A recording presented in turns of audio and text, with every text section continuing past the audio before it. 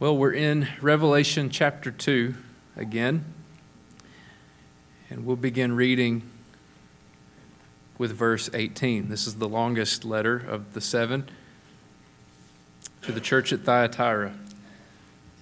Revelation 2, verse 18, "And to the angel of the church in Thyatira write, These things says the Son of God, who has eyes like a flame of fire, and his feet like fine brass. I know your works, love, service, faith, and your patience. And as for your works, the last are more than the first. Nevertheless, I have a few things against you, because you allow that woman Jezebel, who calls herself a prophetess, to teach and seduce my servants to commit sexual immorality and eat things sacrificed to idols. And I gave her time to repent of her sexual immorality, and she did not repent. Indeed, I will cast her into a sickbed, and those who commit adultery with her into great tribulation, unless they repent of their deeds. I will kill her children with the death, and all the churches shall know that I am he who searches the minds and hearts. And I will give to each one of you according to your works.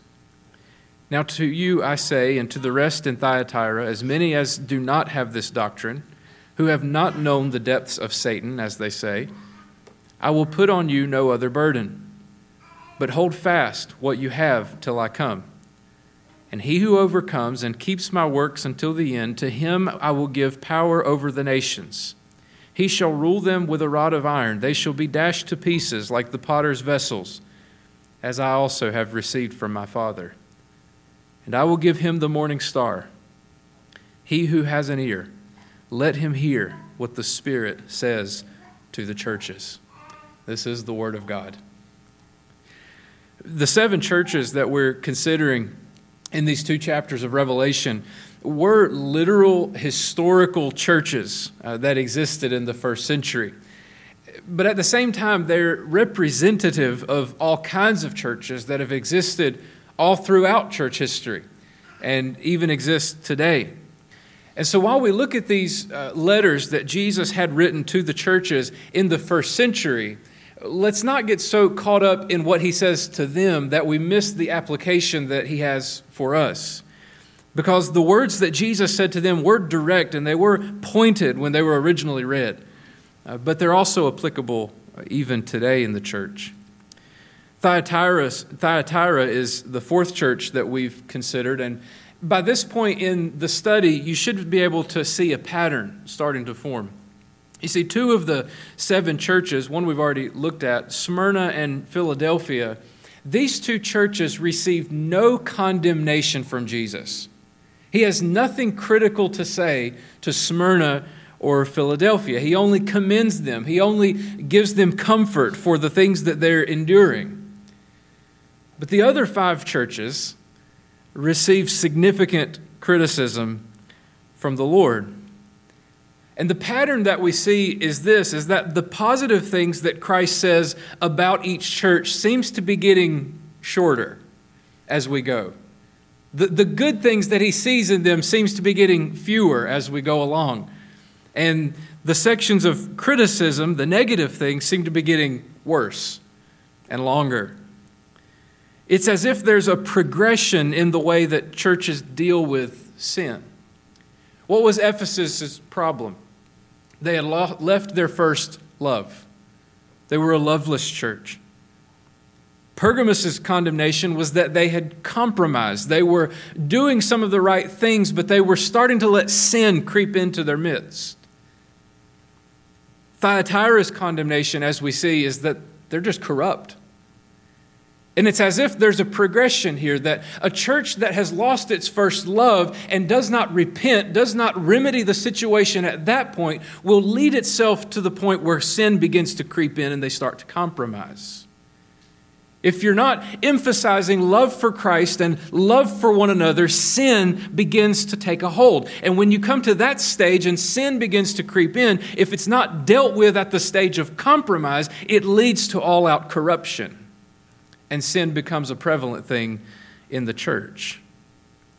Notice how Jesus introduces himself in his words to this church in verse 18. He says, to the angel of the church in Thyatira write, these things says the Son of God, who has eyes like a flame of fire and his feet like fine brass. Now, just like all the other descriptions we've seen so far, he's taking from the revelation that John saw back in chapter 1. In chapter 1, verse 14, he says, his head and hair were white like wool, as white as snow. His eyes were like a flame of fire. Verse 15, his feet were like fine brass, as if refined in a furnace, and his voice as the sound of many waters. Just focusing on those two descriptions he gives to Thyatira, his eyes were like a flame of fire. That speaks of Christ's omnipresence. That is, he is everywhere all at once. There is no place where you can escape his presence. He is in all places. He sees all things. That description of eyes of fire makes us think of a burning look. Hebrews 4 says, and there is no creature hidden from his sight, but all things are naked and open to the eyes of him to whom we must give an account. There is no thing that goes on in your life or in your family or in your job or in any sphere that Christ is not aware of it. That his eyes do not see what's going on in your life or in mine. Now, as we've talked about before, his omnipresence and his burning look, if you will, it's a comfort to his people. To know that in every situation, every circumstance, no matter how hard things may seem in the moment, to know that he sees you, to know that he's with you, that's a comfort. But those same eyes that see all things and are a comfort to his people are a terror to those who are living in sin. If you have sin in your life and you're living in ways that are displeasing to God, ways that would bring shame, know that Christ sees those things as well with his eyes of fire. But then he says he has feet like fine brass. Feet like fine brass. And I think that simply speaks of his triumph over his enemies. That messianic psalm, Psalm 110, begins this way. The Lord said to my Lord, sit at my right hand till I make your enemies your footstool. To Jesus, when he comes in judgment and he comes to reign over the earth, his enemies will be nothing more significant than a place to prop up his feet. That's the power that he has and that he will come with in judgment. He has feet like fine brass. Notice here his commendation of the church at Thyatira. He doesn't jump straight into the criticism. He does speak well of some things. He says in verse 19, I know your works, love, service, faith, and your patience or your endurance. And as for your works, the last are more than the first. Now it would seem that what Ephesus lacked, Thyatira lived. You know, they did a lot of works, but they were lacking in the area of love. But what is the first work that Jesus commends in Thyatira? Love. They loved Christ. They were living a life of love to one another. And they had love and their works were increasing. It wasn't that they worked hard and labored for a while and then they got stale and things seemed to slide and they weren't working quite as hard as they used to. They weren't taking advantage of ministry opportunities like they once did. No, their works are increasing. He says your last works, the latest ones, are more even than the first ones you were doing, when you were most passionate. So they're loving one another, they're serving, they're doing the work that they seem to be called to. What's the problem? What's the problem? The problem is that even though they seem to be loving Christ and loving one another, and though they're growing in their work for God, they have become corrupt in their refusal to deal with sin. They've become corrupt in their refusal to deal with sin. Whereas in Pergamos, as we saw last week, sin was creeping in through some of the members of the congregation. In Thyatira, there's no concealing it. Sin is present, it's visible, and it is undealt with. And so as we look at this, I want us to think about this question. What does this look like? What did it look like for Thyatira to be a corrupt church? And then applying it to today, what are some characteristics that would identify a corrupt church? And I think the text itself gives us at least 4 characteristics. So let me mention 4 things. What does it look like to see a corrupt church? The first is simply this: sin is tolerated. Sin is tolerated. Verse 10, he says, "Nevertheless, I have a few things against you, because you allow that woman Jezebel, who calls herself a prophetess, to teach and seduce my servants to commit sexual immorality and eat things sacrificed to idols." The key to that is in that word, allows. It's not that just someone was sinning, but they were permitting it. They were tolerating it. Now, Thyatira as a city was pretty insignificant. There wasn't anything very important about Thyatira historically. They were known for their trade guilds. There were a lot of people who worked trades, and each trade and each guild usually had its own god or goddess. And so when they would have their guild feasts, they would get together and worship their god. If your trade was doing well, and if people were buying your product and your service, then you gave praise to your God for blessing your business. And if things were going badly and nobody was spending money with you, then you went to your God and made sacrifice to try to get favor. Now, at these guild feasts, they would worship their God, they would consume wine in abundance, and usually those gatherings just degenerated into a mess of sexual immorality. What's a Christian worker to do in that kind of environment? What's a Christian who works a trade, who's a member of a guild, who has its own God? What do you do whenever you go to these gatherings? You can't worship the gods with them because you believe that Christ alone is Lord and that there is no God beside him. Obviously, to refuse to worship the god or goddess of your guild would result in persecution. Maybe you would be expelled from the group. Your business would suffer. You would suffer financially. It would be hard on your family. You may not have enough money to even buy food to eat. So you have to make a very difficult choice. But apparently in Thyatira, there was a woman who claimed to be a prophetess, who spread the teaching that it was acceptable to participate in the idolatry and the sexual immorality that was going on. It was probably some form of Gnosticism. It was prevalent in that day, where you had the thought that, well, what really matters is the spiritual. What matters is what happens in the heart. What you do with the flesh doesn't really matter because it's all corrupt anyway. It's the idea that as long as you love the Lord and as long as on the spiritual side of things you're doing okay, it doesn't really matter what you do in the flesh. Go ahead, drink the wine, sacrifice to the idols, commit sexual immorality.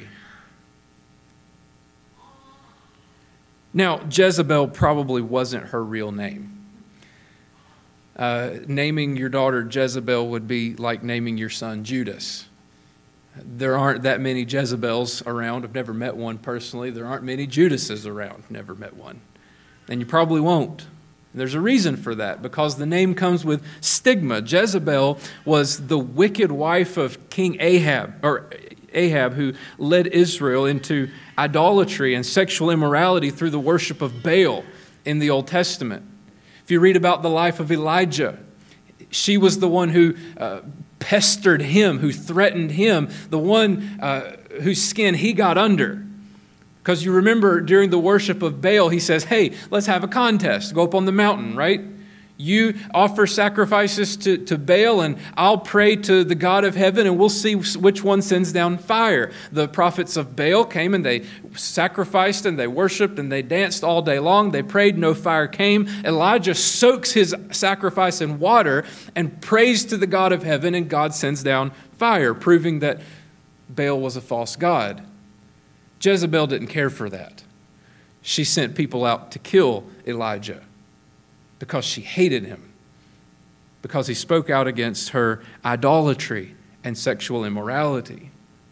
And so with that person in mind, the readers would have known exactly they would have understood the reference whenever Jesus refers to this false prophet as Jezebel.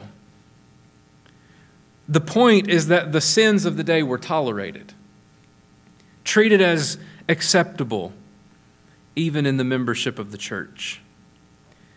And that's characteristic of corruption in any church, even today. Those who come along and say, well, as long as God has your heart, as long as He knows what's on the inside, it doesn't matter all that much what you do out here. This is acceptable in the world, sexual immorality, idolatry, go for it, it's fine. God knows where your heart is. That's a sign of a corrupt church. And friends, it has to be cut off at the point of compromise, at the first sign of those things. And even before that, when we recognize our love is growing cold for Christ, we must warm those affections and seek Him in prayer so we don't get to that point of corruption. Because once you get to that point, it is hard. It is hard to root it out. And so you can apply this in the congregation as a whole. If we see sin here, we've got to deal with it. We can't let it go untouched. But we also have to apply this in our own lives individually. Because my sin and your sin might not be visible to everyone else, but you know where you stand between you and God. You know those sins that you're susceptible to. You know those places where you're tempted to compromise and let sin creep in. And it's not going to be long at all before it takes hold of you and it corrupts you. You must repent. And so the characteristic of a corrupt church is simply this, that sin is tolerated. It's not dealt with. The second characteristic is that saints are caused to stumble. Saints are caused to stumble. Look there again at verse 20. He says, you allow that woman Jezebel, who calls herself a prophetess, to teach and seduce my servants to commit sexual immorality and eat things sacrificed to idols. You see, naturally, even some of the true Christians in the church were seduced into believing this false teaching. Even the ones who really loved the Lord and the ones who really wanted to please Him with their lives were drawn in. They slid into that sin because it wasn't dealt with in the congregation, especially in a church with relatively new Christians or Christians who have not been firmly established in the faith. Friends, listen, allowing sin to have a place will always lead others astray. Sin has to be dealt with or it will lead others astray. Now, there was probably somebody who stood up and said, well, you know that old Jezebel, you know how she is. Nobody really pays her any mind. And that's the easy thing to say when we see someone in sin. Oh, well, you just know how that person is. You just have to take it for what it's worth and ignore her. No. As a church, you are called to deal with sin. That doesn't mean you go around with your magnifying glass hunting up clues trying to find dirt on everybody around you. That misses the point.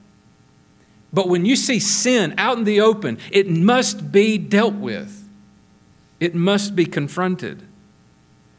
They were led astray by the one who was propagating the sin because of this woman who was giving this false teaching and probably participating in the sexual immorality herself. She was leading others astray. But all the blame doesn't fall on her for leading others astray. You see, they were also led astray by the Christians who know the truth but won't deal with the sin. Christians who know what's right, Christians who know better but won't deal with the sin they see in front of them. You see, Jesus gave us a pattern for how to do that. Read Matthew 18, verse 15 through 17 sometimes. He gives you a 3-step process. It's easy. It's not easy. It's simple. Let me say that. How to deal with sin in the church. He said, if you see your brother or your sister and you think they're at a fault, you know what you do? You call somebody and tell them about how bad they are doing, right? No. You don't gossip. You don't slander. You don't jump to that. No. He said, if you see someone and you believe they're in a fault, who do you go to? You go to that brother between you and him alone and try to resolve it. That's the first step. Now he says, if that brother in sin won't listen to you, then you take one or two others. A pastor, a deacon, a trusted Christian friend. And you go to that person with 2 or 3. and you say, hey, listen, we see this sin in your life. It needs to be dealt with. And if they repent, great. You've regained your brother, your sister. Praise God. That's where we hope it stops. But then if they still won't listen to the 2 or 3, then you bring it into the church. And if they won't listen to the church as a whole, then he says you put them out and you treat them as an unbeliever. Because the pattern of their lives shows that they're not truly following Christ. Jesus gave us instructions on how to deal with sin, and when we don't, we'll lead other Christians astray every time. Because they see a person living in sin and just assume it's okay for Christians to live that way. So sin is tolerated in a corrupt church. Saints are caused to stumble in a corrupt church. And then third, grace is abused. Grace is abused. Verse 21, he says, and I gave her time to repent of her sexual immorality, and she did not repent. God gave her time to repent. Don't we have a gracious God? Didn't we sing rightly this morning, Amazing Grace? How sweet the sound. Why is it so sweet? Why is it so amazing? That saved a wretch like me. That's why grace is amazing. I knew someone once who wouldn't sing, Save a Wretch Like Me. They always changed it and said, that saved someone like me, because that person said, I'm not a wretch. If you don't believe you're a wretch, grace really isn't all that impressive. I mean, it's not hard for God to like somebody who's likable. The reality is none of us are very likable because we're wretches. We're in sin. Yet he's abundant in grace. And even this Jezebel, this person who's leading a church astray, God gave her time to repent. And friends, if you have sin in your life, think of all the time God has given you up to this point. He hasn't wiped you out. He has let you continue to breathe. He lets your heart continue to beat because you have time to repent. You're still above ground. Repent. God gave her time to repent. 2 Peter 3:9 says, the Lord is not slack concerning his promise, as some count slackness, but is long-suffering toward us, not willing that any should perish, but that all should come to repentance. That's the desire of God, that you should repent of your sins and come to Christ. And he's given you time. He gave Jezebel time, but she refused. In Romans 2, verses 4 and 5, the Apostle Paul says, do you despise the riches of his goodness, his forbearance and long-suffering, not knowing that the goodness of God leads you to repentance? But in accordance with your hardness and your impenitent heart, you are treasuring up for yourself wrath in the day of wrath and revelation of the righteous judgment of God. Every day that God has given you breath, every day that he allows your heart to beat, he's giving you time to repent. And every day that passes that you don't repent, you're storing up for yourself more and more wrath for the day of judgment. Oh, friends, don't go on in your sin any longer.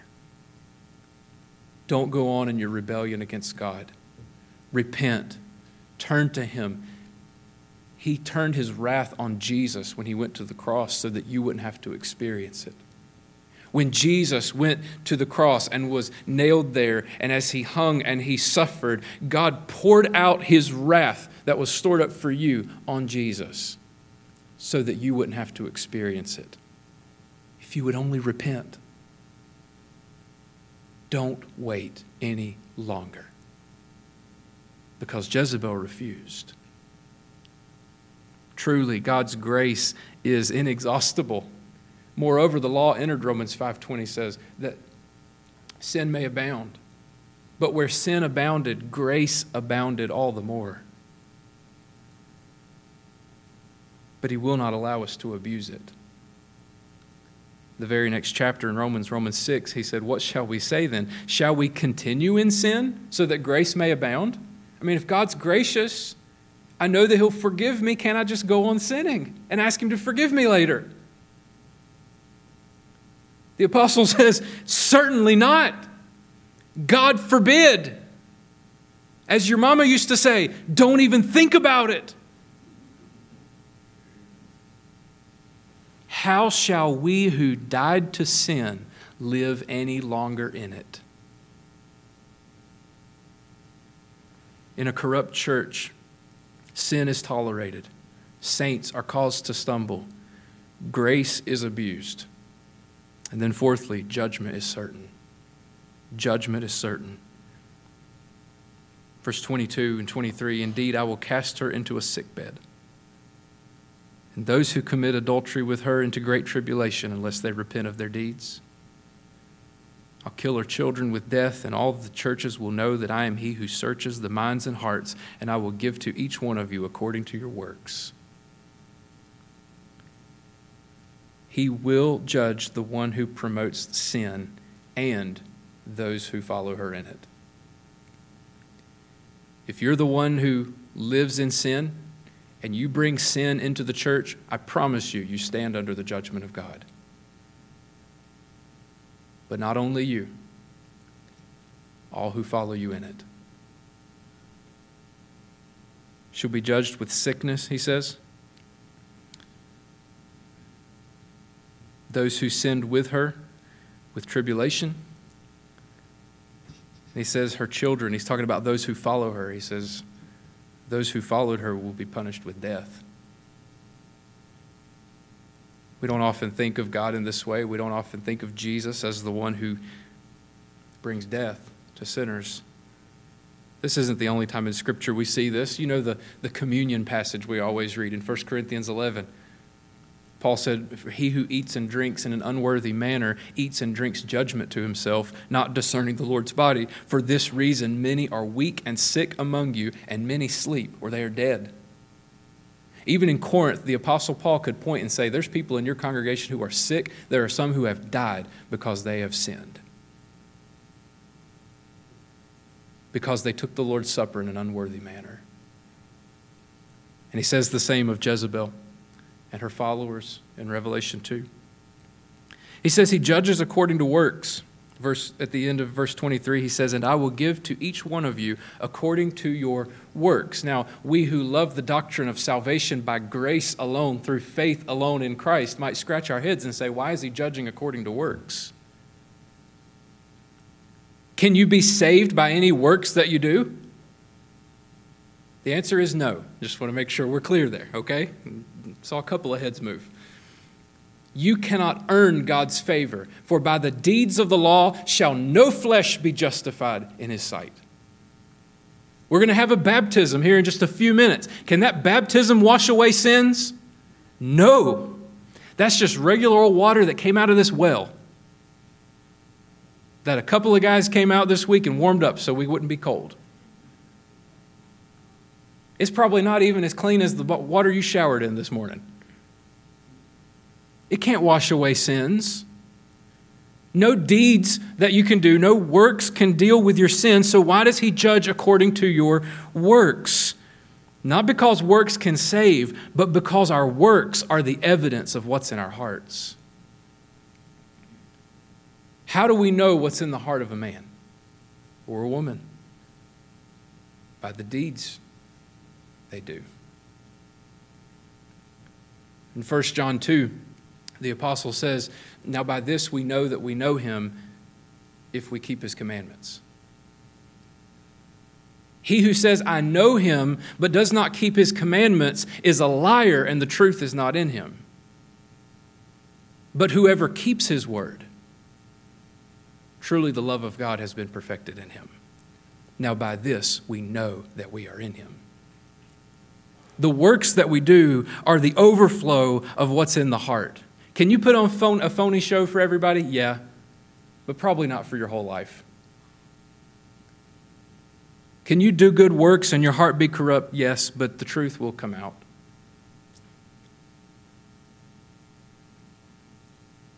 Here's the conclusion. Loving and laboring churches can be corrupted. But know this, Christ will reward the overcomers. That's the promise at the end of every letter that he gives. He will reward those who overcome. Look, there are two rewards.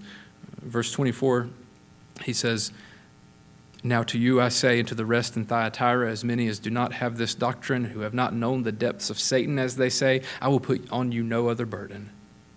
But hold fast what you have till I come." Here's the first reward. "And he who overcomes and keeps my works until the end, to him I will give power over the nations. He shall rule them with a rod of iron. They shall be dashed to pieces like the potter's vessel, as I also have received from my Father." So the first reward is this, the gift of sharing in Christ's rule. You see, Jesus will come with his eyes of fire and his feet like brass. He will make his enemies his footstool, and he will rule the nations. But he has chosen that those who love him and who live for him will reign with him when he comes again. So you have the gift of sharing in Christ's rule, and then you have the gift of Christ himself. Verse 28, "And I will give him the morning star." What's the morning star? It's just a reference to Jesus himself. In chapter 22, verse 16, at the end of the book, Jesus says, "I, Jesus, have sent my angel to testify to you these things in the churches. I am the root and the offspring of David, the bright and morning star." The greatest gift that Christ could ever give you is himself. Your relationship with him, your loving communion with him, friendship with the one who loved you and died for you so that you could be saved. These are the gifts, the rewards that Christ gives to the overcomers. We will be with him for all of eternity. So verse 29, he concludes this way, just as he does in every letter. He says, "He who has an ear, let him hear what the Spirit says to the churches." So then my question to you is, are you listening to what the Spirit has to say to you today? Has he brought to your mind a sin that's in your life that you've not repented of? Has your love grown cold? Have you let sin begin to creep in and you've started to compromise on your morals? And it's getting to the point now where you're becoming corrupt and it's going on further than you ever thought it would go. Friends, the call to you is to repent so that you won't stand under his judgment. Run to Jesus Christ. There is forgiveness in him. There is life because he loves you and he died for you. And if you belong to him and you live for him and your works give evidence that you belong to him, you will overcome. You'll reign with him in his kingdom. And he'll give you the gift of himself to be with him, even now in this life, by his Spirit within you, but then for all of eternity in heaven. Friends, we have reason to worship him. We have reason to keep up our guard and to deal with sin in the church when we see it. Don't be a corrupt church. But may we instead overcome and hear what the Spirit says to the churches. Would you stand as we pray?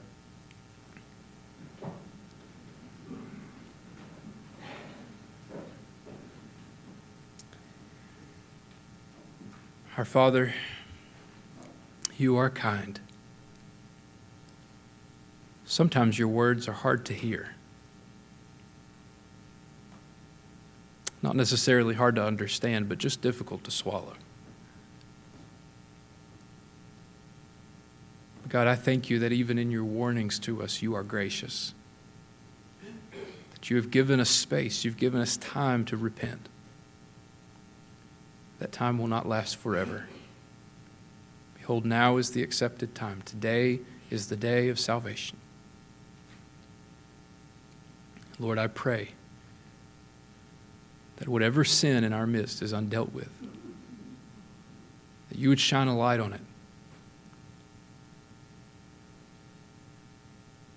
that it may not be tolerated, but addressed in the way that you've instructed us in your word. If there's a lost person among us, save their soul. If there's a saint who's let sin creep in, bring them to repentance. In Jesus' name, amen.